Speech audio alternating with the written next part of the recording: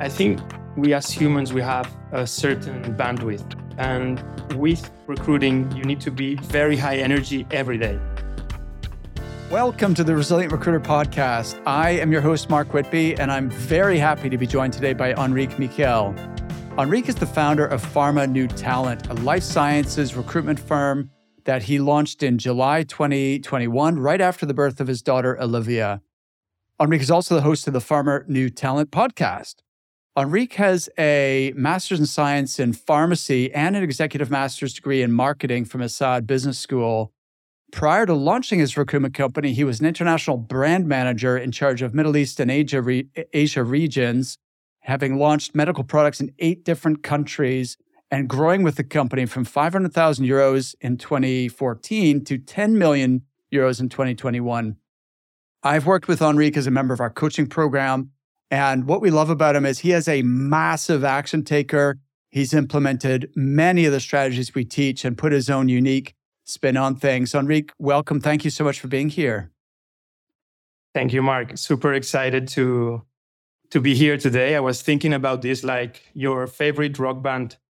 You're in the concert and they invite you to be on stage. So it feels kind of it. And again, it's crazy how much I learned from this podcast, even before going into recruitment.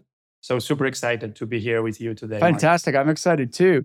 So tell me the story of why you started a recruitment firm. It's not an obvious, you came from the industry that you now recruit for.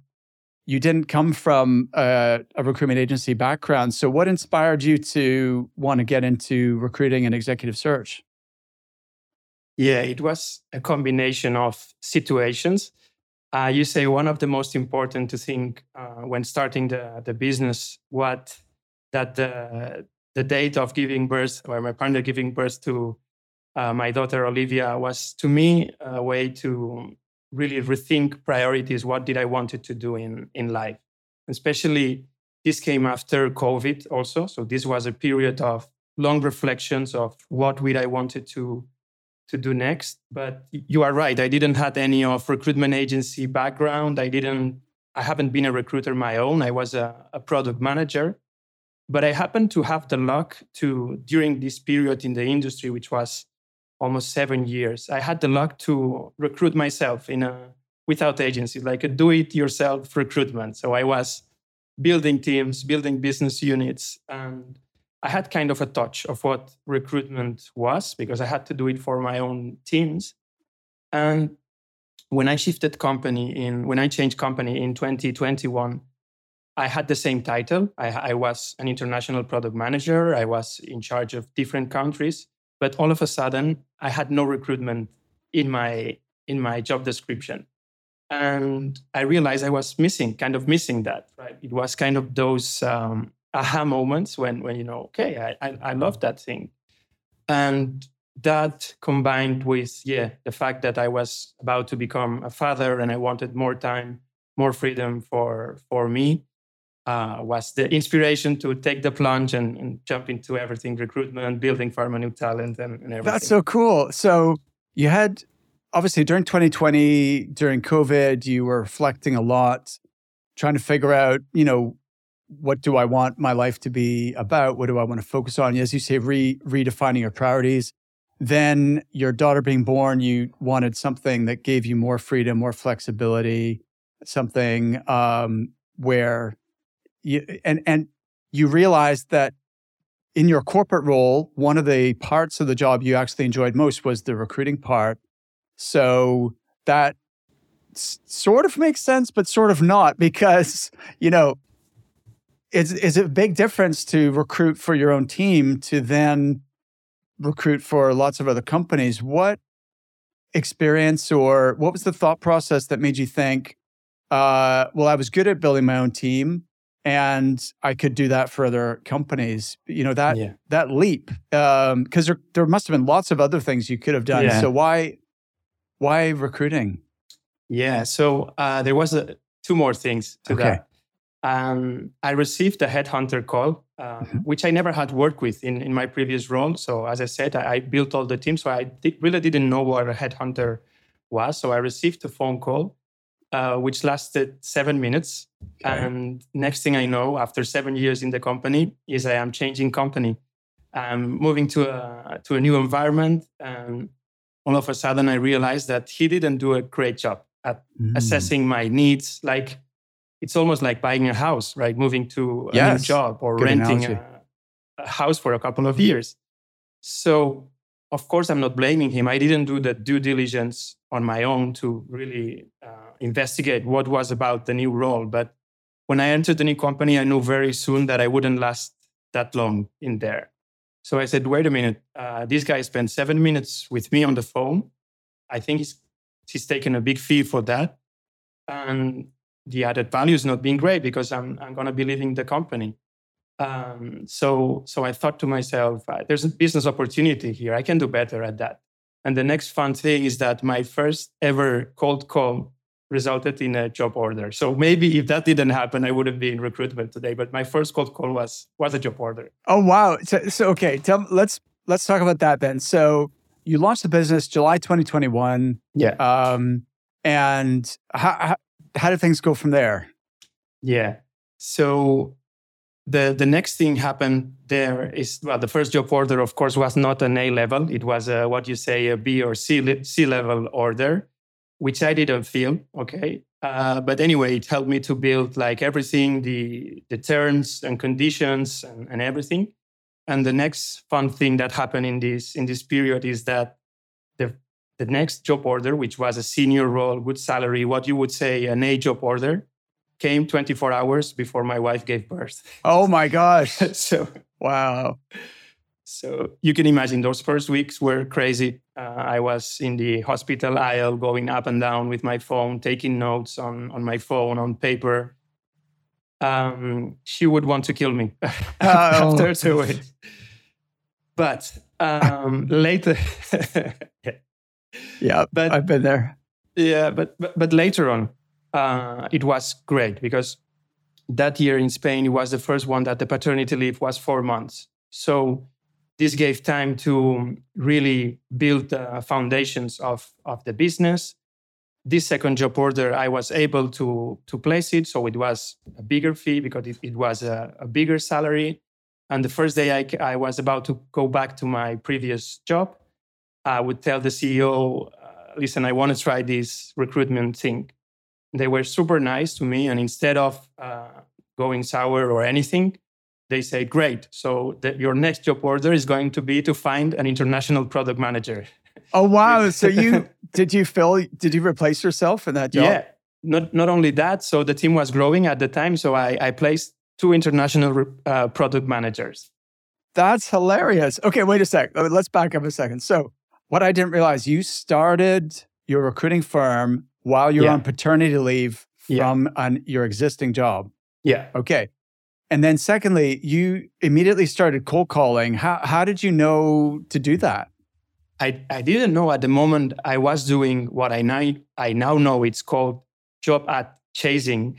But I was looking at a job ad in a big recruitment firm, one of those which are in the stock markets and everything. Yeah. And I was reading through the job description and I said, wait a minute, I think I know this company because this location, this kind of technology I'm familiar with. Mm-hmm. They used to be a supplier of mine. So it was not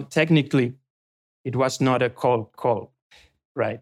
Got it. So I had the CEO's phone, general manager's phone, and I called him and I said, hi, how are you doing? It's me, Enric. Do you remember? I've been in your plant and everything. Are you recruiting for a key account manager position? And he said, yeah. What are you asking for? Do you want to apply? And I said, no, I would like to help you find this person. So you are into recruiting now? And I said, yes. And next thing I know is I'm getting a job order through a job ad chasing. So that's amazing. I love that. But what's cool, Enric, is that it's you were very efficient with, and you spotted that opportunity, you connected the dots, you made the call, you got the order. So that's smart. So then your second one, as your wife was giving birth, you got an even better job order. Yeah. And then your third order was your own company that you were leaving. Yeah. That was fortunate that they they took it well and it didn't, it was, it ended up they became a client. That doesn't always happen. No, we had a great business relationship later, not only product managers, but later I placed regulatory affairs. So in a way, they helped me to really build the foundations of the key roles that I will later recruit for other companies. They helped me to really build the procedures, the standard procedure for each and every role. So I will always be owing them, but very grateful for what they've done for me. So amazing. Yeah. And Enric, it's hard to believe you've only been doing this for 2 years. Yeah. Which is great. I think that maybe you're the, of everyone I've had on the podcast, you're the person who's the newest to recruiting. But what you've achieved in 2 years is absolutely incredible. And that's why I was, wanted you to come on the show, because your development, your trajectory has been insane. So tell me what happened next, in this process of trying to build a startup recruiting company and make sure that you can provide for your growing family and everything. What were the next key milestones from there? Yeah. So first, I realized I had the industry expertise, but there was a big gap in understanding what recruitment was about. So I think I need to train my skills into that. So that's why I approached you, Mark, very early in 2021. I told you my plans of revenue, and you told me, I think you are not ready yet to come into the program. And this also gave me the drive to, I need to learn more on my own. I need to grow more on my own.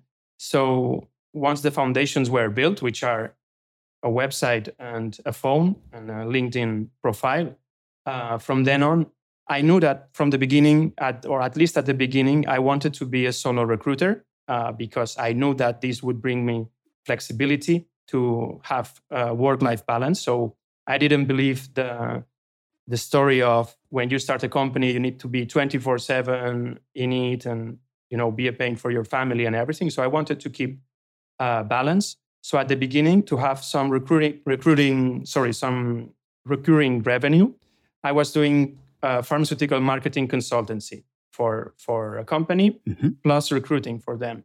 So after a while, I realized that I had to quit pharmaceutical marketing consulting and do 100% recruiting if I really wanted to build a business. So this initial part of marketing consulting gave me safety, because you can imagine my girlfriend wasn't that happy that right after giving birth, I was leaving my corporate job. So this gave me also a couple of more months to really get some revenue and build the foundations. From then on was really, really learning the skills of sales, like going through all my existing contacts in the industry, building the candidate side at the beginning, like taking a lot of calls that wouldn't lead necessarily to any placements at the beginning, but some of those conversations would bring to bigger job orders, and then the client referral begin, and everything was set to go. Okay, awesome. So you had a sort of safety net, which was the consulting, and that's that recurring revenue. So it was a courageous step to stop that and focus 100% on recruiting. Yeah. What made you realize that you needed to go all in with your recruiting business and not have this sort of job as well? I think we as humans, we have a certain bandwidth. And with recruiting, you need to be very high energy every day, like very engaging with candidates and also with clients. You cannot get on the phone. If one day I don't feel I have the high energy, I won't take the phone because I'm going to be messing around with clients and candidates. So when you have to deliver consistently on a certain skill set that it's in a different box of your brain, if you want to say, which is marketing consultancy or pharmaceutical marketing consultancy, to me, it was a matter of energy expenditure. Like my bandwidth told me, you need to, even though you're going to stop getting this revenue, I think that if you focus 100% into this, you're going to get the fruits later. And of course, at the beginning was frightening because if I remember well, there was a month with no revenue at all. But being consistent there and really, I found it was a truth that I have more energy when I left this to go with candidates and client, and everything took off from there. Fantastic. So that turned out to be a great decision in the end. And I remember when you reached out to us initially, Enric, and told us your goals and what you were doing, and we replied and said that like you're not ready for the program yet because first of all, like we typically don't work with pure startups because it's going to increase your costs when you don't have the revenue yet, and we don't want to like increase your burn rate of cash when you're getting at that critical stage. And B, it's almost like you need to already have the foundation in place before we can really help you to accelerate things from there. But what I do know is you were very proactive in self-learning, self-development, listening to podcasts, and also just taking action. So very early on, I think you hired virtual assistant. You started focusing on more retained business. You were using automations. So you actually self-taught quite a lot. Could you talk us through, like, let's say the first year in business, and what were the biggest things that you learned during that initial phase? Yeah, I think that there was a big trigger to keep moving forward, and I think one is delivering for my family or feeding my family. So yes. Even though I had some bad days or were no business coming in, the bed of my daughter was on the left side of my laptop, so it was a forcing function. Like I need to really do that no matter what. So this really helped me to go through the initial ups and downs, and really investing in training, because you mentioned retained search. This was not until I joined your program that I was able to do a retained search. So I realized, I need to train my skills 100% to keep growing the business. And also when not only when you are a startup, it's tough, but especially if you're a solo recruiter, you need to be part of a wider community. You need to be part of the crowd, and joining the inner circle group gave me that. So even though it was a big investment, because if you look at the percentage of investment in my year plan and the part of the revenue that was taken from my investment in training was very big, in very representative, but it turned out to be the best decision I could make, because I more than doubled my revenue in the next year. So amazing. I'm really maybe counterintuitive, but leave all the things that are not core, like those side consulting, and focus and invest on training, I would say.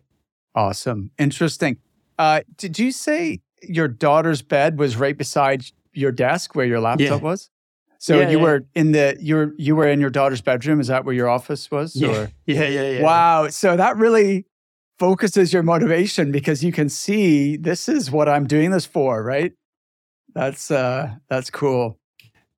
Yeah. And also, my girlfriend realized that it was a good idea when I was able to go to the school and so to the kindergarten and deliver her, pick up or at 5, or take any medical appointment with no regret, not asking anyone. Like, she really saw the flexibility of this lifestyle business I was building, and she absolutely buy in to recruitment. And she started to hear about you all day, Mark Whitby, and it was funny days. Hilarious. So looking back then over your first couple of years in business, what are the accomplishments that you're the most proud of?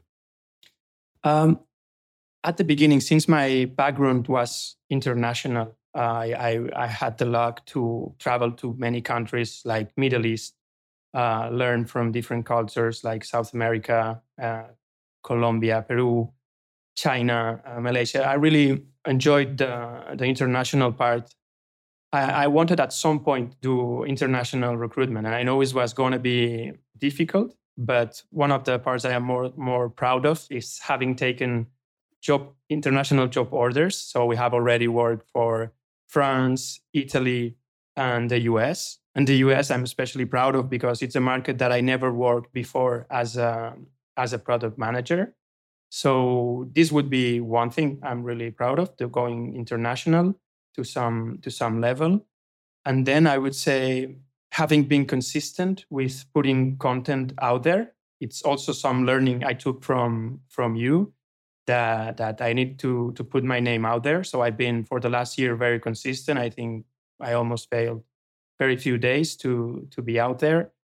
And then also having shifted all my business from contingent to retained. I mean, this is probably the ones I am more, not proud, but it helps me to find the joy in recruitment. So, yeah.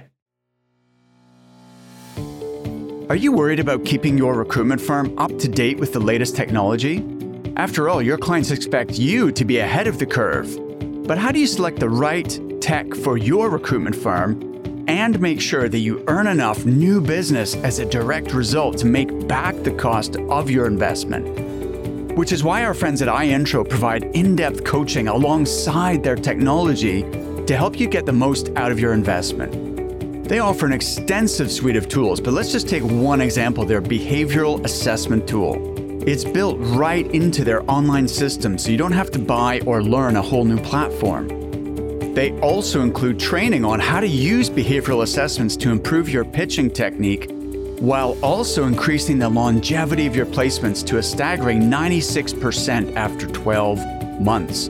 For a free demo of iIntro's suite of recruitment tools, including behavioral assessment, just go to recruitmentcoach.com/retained. Remember, when you engage with our sponsors, you also help support this podcast. Just go to recruitmentcoach.com/retained, then follow the instructions to get started.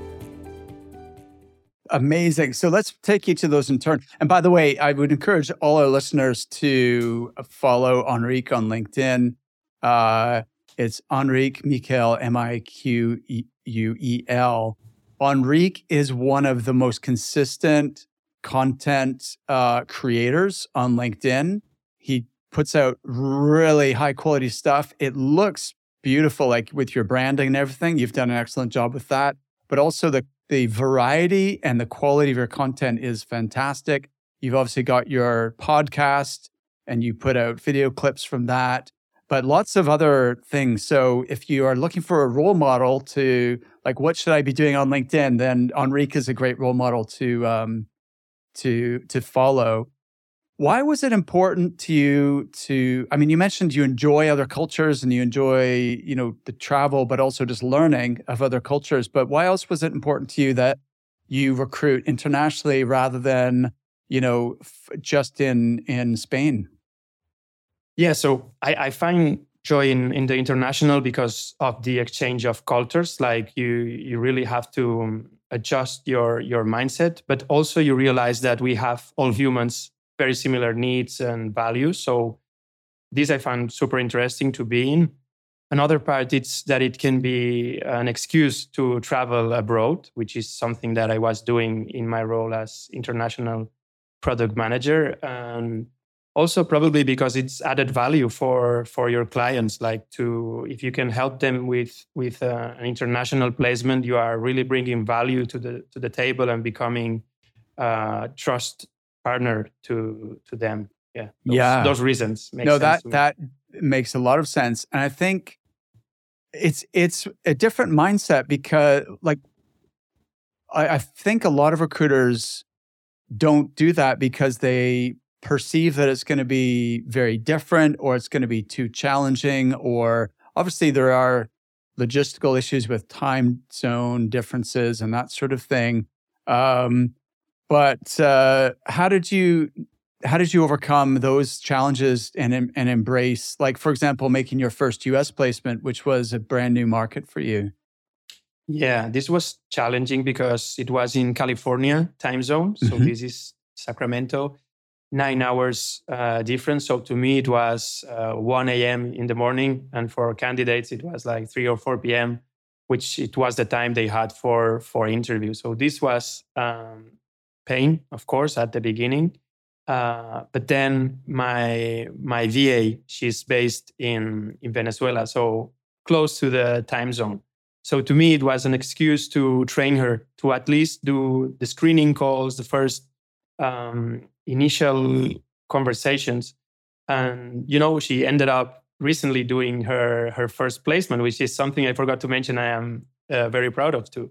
Wow, that's awesome. So wait a sec, we should double click on this because hopefully most of our listeners know that we're big advocates on hiring virtual assistants. They can be working remotely from another country even. And that's a great way for you as the business owner to be able to delegate some of the tasks and so that you're not trying to do absolutely everything yourself. But what's interesting is that I'd say the majority of our clients end up hiring someone in the Philippines, but you've gone for Venezuela. How did you choose Venezuela as the country to recruit your assistant from? Yeah, we forgot to mention that maybe even if people follow me, they have to know that all my content nowadays it's in Spanish. Yes. So, but yeah, to me, Latin America makes sense because we also speak Spanish there. Yeah. And then at the beginning, as the functions I need was sourcing. So Annie's been with me almost 2 years now. So wow, that's brilliant. I have a high retention rate of VA. I don't call him VA anymore. I consider her a colleague of mine, Yes. a partner. So at the beginning, it was mostly about sourcing. But when this US opportunity came, which was a client which has a subsidiary company in the US, to me, it made sense to train her more into the candidate part because she could help me with this time zone interviews. Yes, no, that makes a lot of sense. And of course, you need a colleague who speaks the same language as you and your customers. So that makes total sense.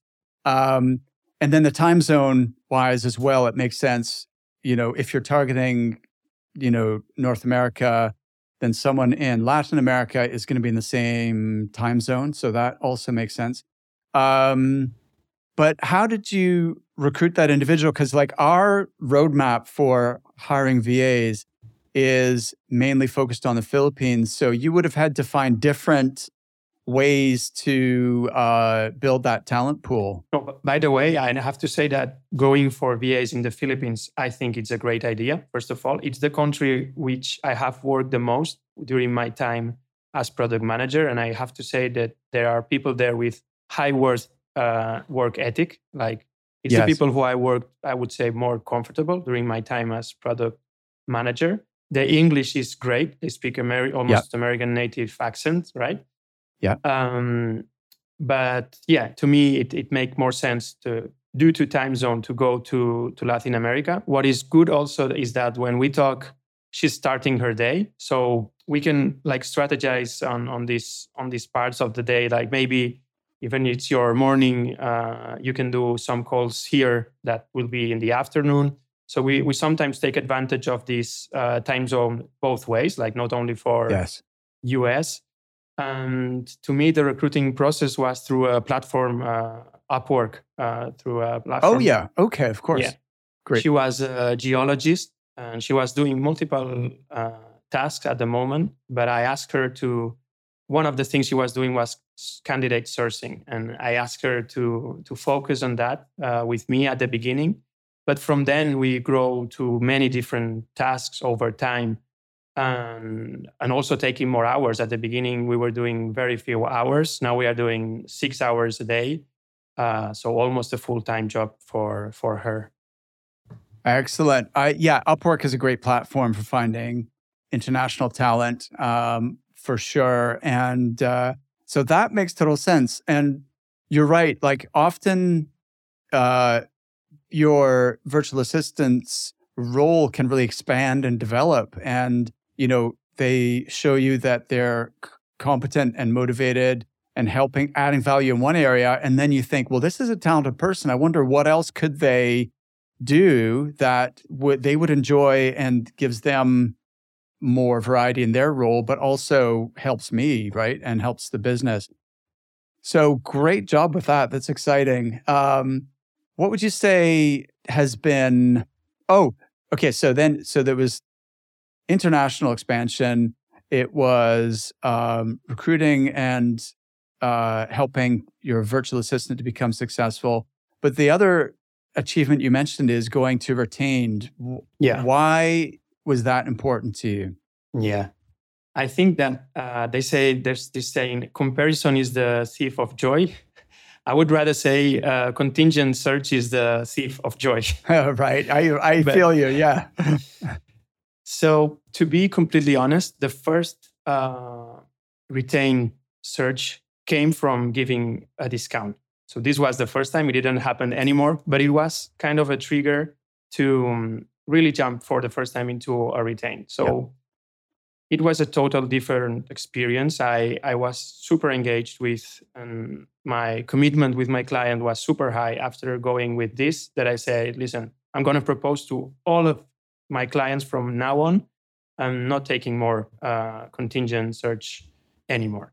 So again, it was like leaving the consultancy business. Again, it was a scary decision. And again, there was a very low month again. But it happened to be another great decision. And at some point, I was tempted to maybe take a contingent search here. I will do this exception for a client. But when I entered the conversations in more details, they were asking for higher guarantee periods. They were asking for many other things, not only the contingent. So I said, you know what? I don't want to go back to this anymore. And now I'm super happy with this decision. Awesome. Yeah, you're so right. Like, it's the quality of the relationship and the buy-in from the engagement from the customer is completely different. And so not only are your success rate going to be much higher, but also just it's more enjoyable, right? You feel like you're respected and that they value your service and your perspective. They want your advice instead of you're a vendor and the communication is poor and you don't get feedback and they mess you around and you have to chase them up and we know all the issues that can arise with contingency, right? So, but what's interesting, Enric, is again, it was the sort of courageous step to let go. This is what holds people back is they want to hold on to what they've already got. But when your hands are closed holding on to what you've already got, you can't create space for something even better, right? Absolutely. So it's that almost mental leap of saying, I can't keep doing this if I also want that. So, I'm just going to go for it because I really believe that is going to be a better, in the long run, that's going to be a better business model for me. But talk to me about how that, you said you did have a down month when you first made this transition. So was part of you, did you start thinking, oh no, I've made a mistake? Or what was going through your head at that point? No, I lost clients in the process. Yeah. So this was the toughest part. I mean, we are, as humans, nature, like we have fear of loss. Yes. So it was the biggest mindset shift was entering the conversations, saying to myself in my head, if I lose this client, it's fine. It's totally fine. If I lose this client, it's fine. So this was the most difficult part. But that click helped me to really, this is why nowadays I'm 100% retained and not contingent anymore. But that leap, of course, was the toughest part. Now it seems easy, but that moment. It's so interesting because it's 80% mindset. And then obviously there's strategy, there's a technique, you have to get good at explaining the value and what the deliverables are and the benefits and so on. But that part actually is the easier part. The harder part is your own mindset, having the confidence to ask for, money, a deposit at the beginning. So I'm really proud of you, Enric. That's awesome that you've taken that step. No, Mark, and you've definitely helped me in that process. So kudos to you, of course. I appreciate. But Enric, again, I'll say it. I said at the beginning. I'll say it again. Is we work with a lot of recruiting firm owners, and you really stand out as someone who takes action and implements, and that is the key. You can have all of the ideas, you can have all the knowledge, all the training in the world, but if you don't apply it, then it's going to stay the same. Nothing is going to improve. And you've just consistently taken action after action after action, which leads me actually to ask about your podcast. Could you tell a little bit about why you started a podcast and how that's been contributing to the business? Yeah, of course, the Resilient Recruiter was an inspiration to me to start the podcast. But in fact, when I was product manager, I also had a first podcasting experience, like inviting KOLs, like opinion leaders to our space to talk about medical nutrition and so on. And I had this first experience 2019 with podcasting. So I thought it was a great idea to build networking. And then you put back the idea into my mind to start with that. So to me, podcasting is a way to build network among candidates and clients. I like to think of the sales process, to enter the sales process with having as much tools as possible to have interesting conversation with your prospects, not taking the phone and I'm another recruiter, I can help you with that search. So having a toolbox of things I can talk about. So podcast was just another of those tools to have interesting conversations. So if one sale couldn't be closed through, job ad chasing, maybe another angle a couple of weeks later will be, listen, and if the person was interesting, of course, would you like to come to this podcast that we have? But going back to the beginning on why should how would you start that? I also had certain contacts that were kind of relevant in our space. So those were the first people who I approached when I started the podcast. And the feedback was great from the beginning. So even though the audience wouldn't be big, I started receiving messages. So this encouraged me to keep doing it until today. So I didn't fail the month since 1 year and 4 months now. That's awesome. Consistency is king, discouraged. It doesn't automatically, it's the way I think of it is like sales and marketing are complementary. And but the marketing efforts do not always have an immediate payoff, right? And but building a brand takes time, and it's that consistency over time. So is it a monthly show, Enric? Yeah, some months I did twice, but my promise is to be monthly. Got it. And one more thing about podcasting is that you automatically generate insightful content for your audience. Yes. So again, it's not only a way to have interesting conversations with candidates or clients, it's a way to put relevant content monthly. So when you are running out of ideas of content, then you have this podcast clip that helps you keep going with your content strategy. Definitely. It becomes like a pillar piece of content, which then you can spin off into micro content, video clips, and other types of content. So it becomes, absolutely. It almost becomes like you gain momentum, and it becomes like an unstoppable, thing. And what I'm impressed with yours is very high quality. It looks like the filming and everything. How did you set that up? Because it's better than what we're doing. Like as far as the camera and all that, it just looks really good. I'm curious about how you do that. Thank you, Mark. The thing is that to build the content, what I started first was with doing diet content, would say. So I quit all my social media like Instagram, Twitter from my phone, and for a maybe period of 2 or 3 months, I was just consuming content, and not only from our industry or pharma or recruiting, but I was listening also to technology podcasts. So I found one in Spain, which was about technology startups and everything, which really inspired me. And, they had this setup there in Barcelona, and which was very cool. It was in a convenient place. So I was starting then, and I approached them, just asked them that, would you be open to do a collaboration or a partnership where I would put your name at the beginning of my podcast and I can produce here?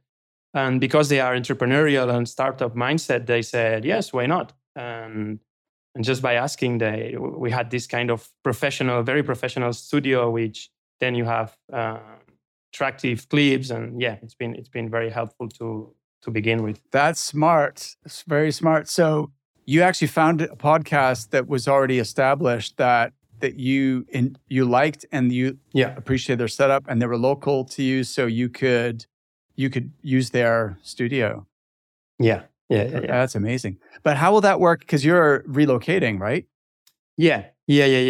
So I'm moving continuously back and forth to Barcelona. Now I also want to be more present in Madrid because up to today, most of my business is quite local, based in Barcelona. So this is going to be an excuse also to expand more nationally. Yes. But yeah, our monthly appointment, it's going to be kept as it is until now. Got it. Okay, that's fine. That makes sense.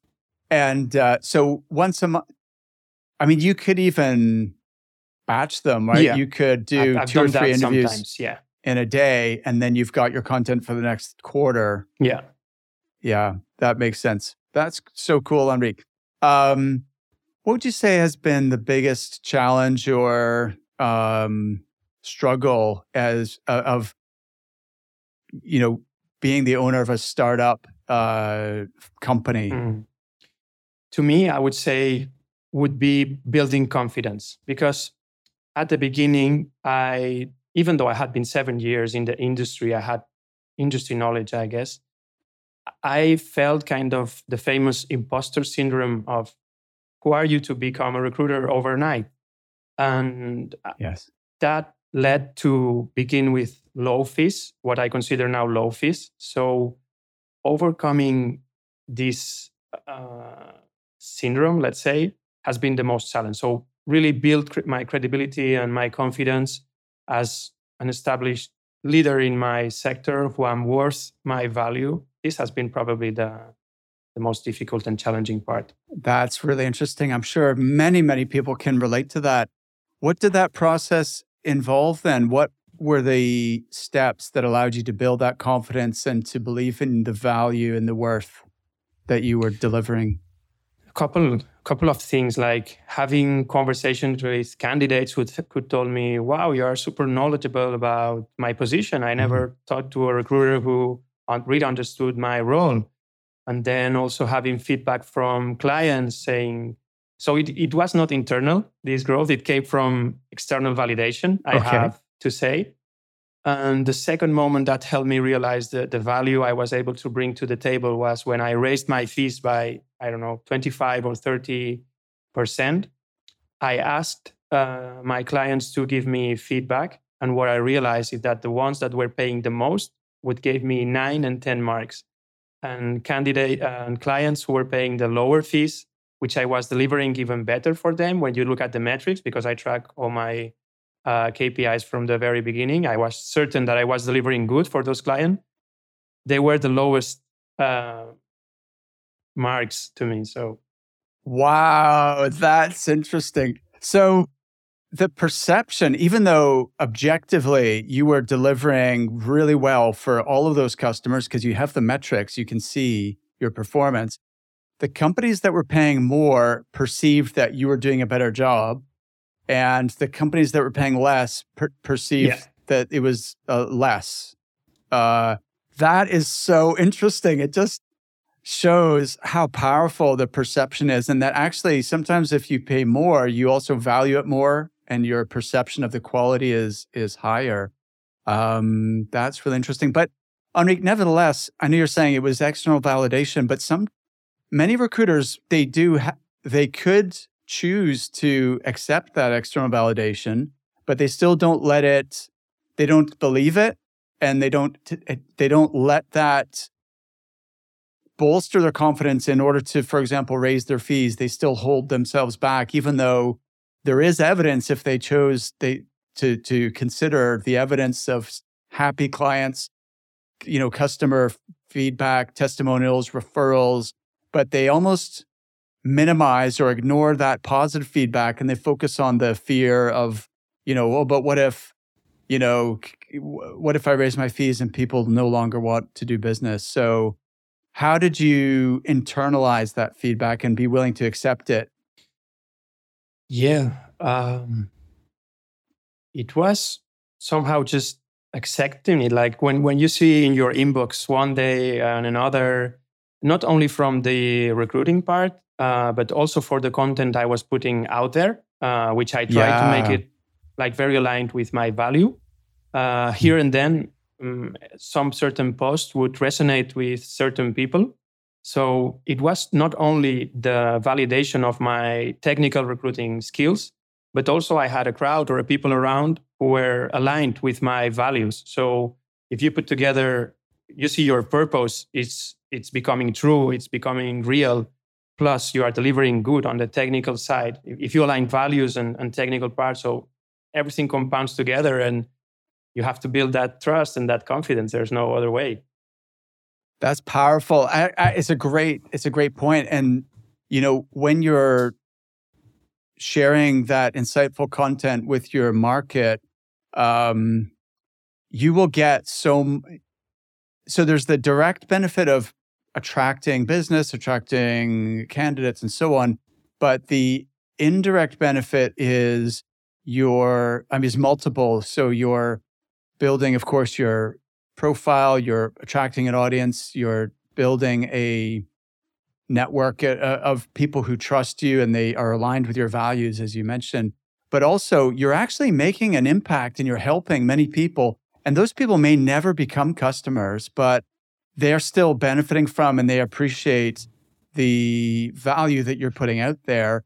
And that feedback starts coming back as well, which is really, really fulfilling, I think, and does boost your confidence and make you feel like I am contributing something and I do have knowledge and I do make a difference in my industry. So it's brilliant, Enric. So first of all, did you have something you want to add? Yeah, no, I wanted to add that recruiting itself, it's super fulfilling because you are able to change people's lives for better and for good. And it's this feeling when a person who maybe was in a toxic environment or had reached a plateau in their career, and you realize that putting them in a different environment can help them flourish.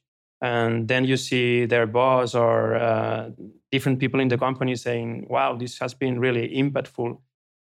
Thinking that you've been part of this process is super powerful and rewarding. Yes, 100%. I agree. You mentioned something I wanted to pick up on again, Enric, which is the metrics, because it's so interesting.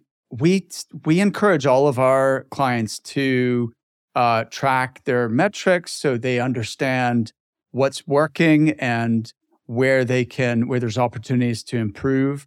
And the value, of course, is that you can make more money. The areas that we need to address and fix within our process, whether it's sales or recruiting, most people don't do it, is the reality, because it's kind of a pain. It's administration. Yeah. It does require some discipline to, fill out a spreadsheet or to input that data on your recruitment software.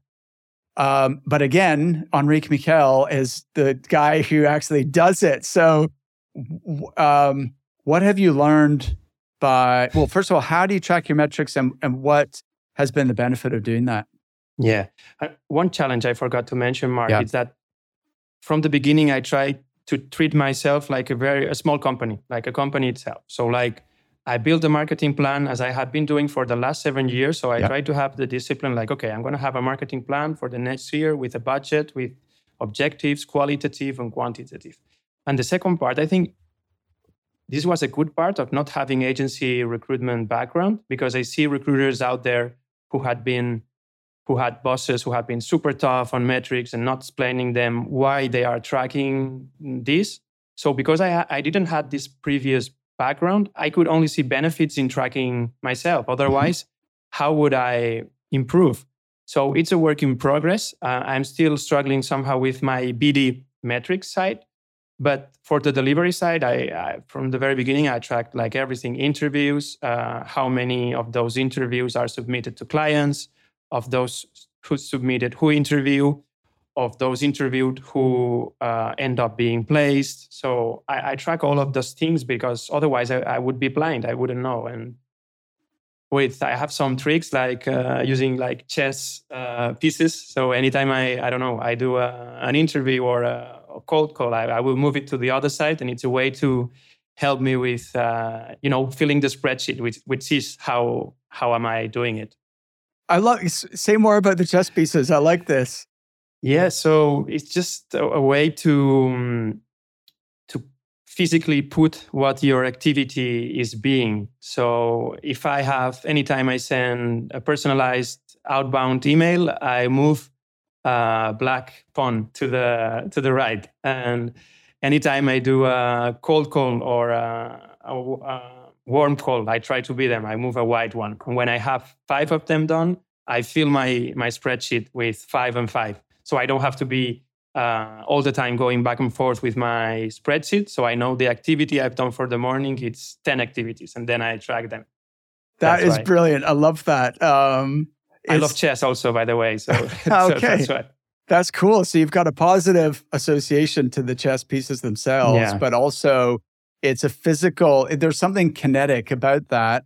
Instead, like putting a number on a spreadsheet isn't that satisfying, really. Yeah. But picking up that piece, moving it to the side, hearing it click on that, there's something much more satisfying about that process. No, it's psychologically powerful because, in chess, moving a pawn forward, it's not a big move. But one of them can be the winning move of the game. So it's powerful to me. It helped me to frame my mindset. Yeah, if you keep moving that pawn forward, he could become a queen. Yeah, that's awesome. Enric, this has been so much fun, and I hope we do it again. Let's do it again in another year and see how things have continued to, progress and expand. Mark, sorry to interrupt. My notes, I was looking back for because I thought I had read at the moment, at 1 year from now, I would be at the level to be a guest at the Resilient Recruiter. So the other day, after I received Rachel's email, I went back to my notes, and it was more than a year ago, but still, it's been a big pleasure to be with you today. Oh, that's so cool. You actually wrote it as a goal? I wrote be at the level of a Resilient Recruiter guest because I admire many people who've been here, Rich Rosen, etc. are big reference for me. So it was not like literally being here, but trying to be at the level of those people who are there. So I found that funny. That is so cool. And you've gotten to meet Rich, and that's the awesome thing with our podcast community, and our clients have sort of merged in a way so that many of the people who've been on the show are, in our community. And so, we get to hang out together. And so that's a lot of fun. So Rich runs a call on a Monday, which is called the Peer Accountability Group. And that's where Rich and whoever wants to come along really share what their activities have been from a business development and marketing perspective for that week, what's going well, where they're, and it's very reassuring to share. Like if you're having a bad week or things haven't gone your way, then you get, you realize that you're not alone, and, some other people have had a tough week, but then also some people have been crushing it that week. And so you gain inspiration and energy from those folks. And then you can reset and say, okay, well, the next week, here's what I'm going to accomplish. And you reset the target. And so, it's just fun things like that. 100%, Mark. And Rich Rosen is a super inspiration for solopreneurs. Yes. And to me, it's been amazing. Have the luxury to be on Mondays evening with him. He inspired me to go high in aspirations in terms of volume, being consistent. So yeah, I totally subscribe your words. Super helpful practice, these one-to-one sessions with Rich. Fantastic. All right, Enric. Well, look, thank you for being on the show, and let's definitely do it again. And I can't wait to see the next step in your journey. Thank you, Mark. A pleasure. Thanks, Enric. Thank you for listening to The Resilient Recruiter. I know how busy recruiters are, so I'm honored that you're investing this time with me each week. I don't take your attention for granted. That's why I'm going all out to deliver value for you here, real insights you can apply to improve your business. And if you really want to help me to reach a wider audience and impact more people, please consider leaving the show a review on Apple Podcasts. And if you leave me a review, please reach out and let me know so I can thank you personally. Please hit the subscribe button, and I'll see you next time.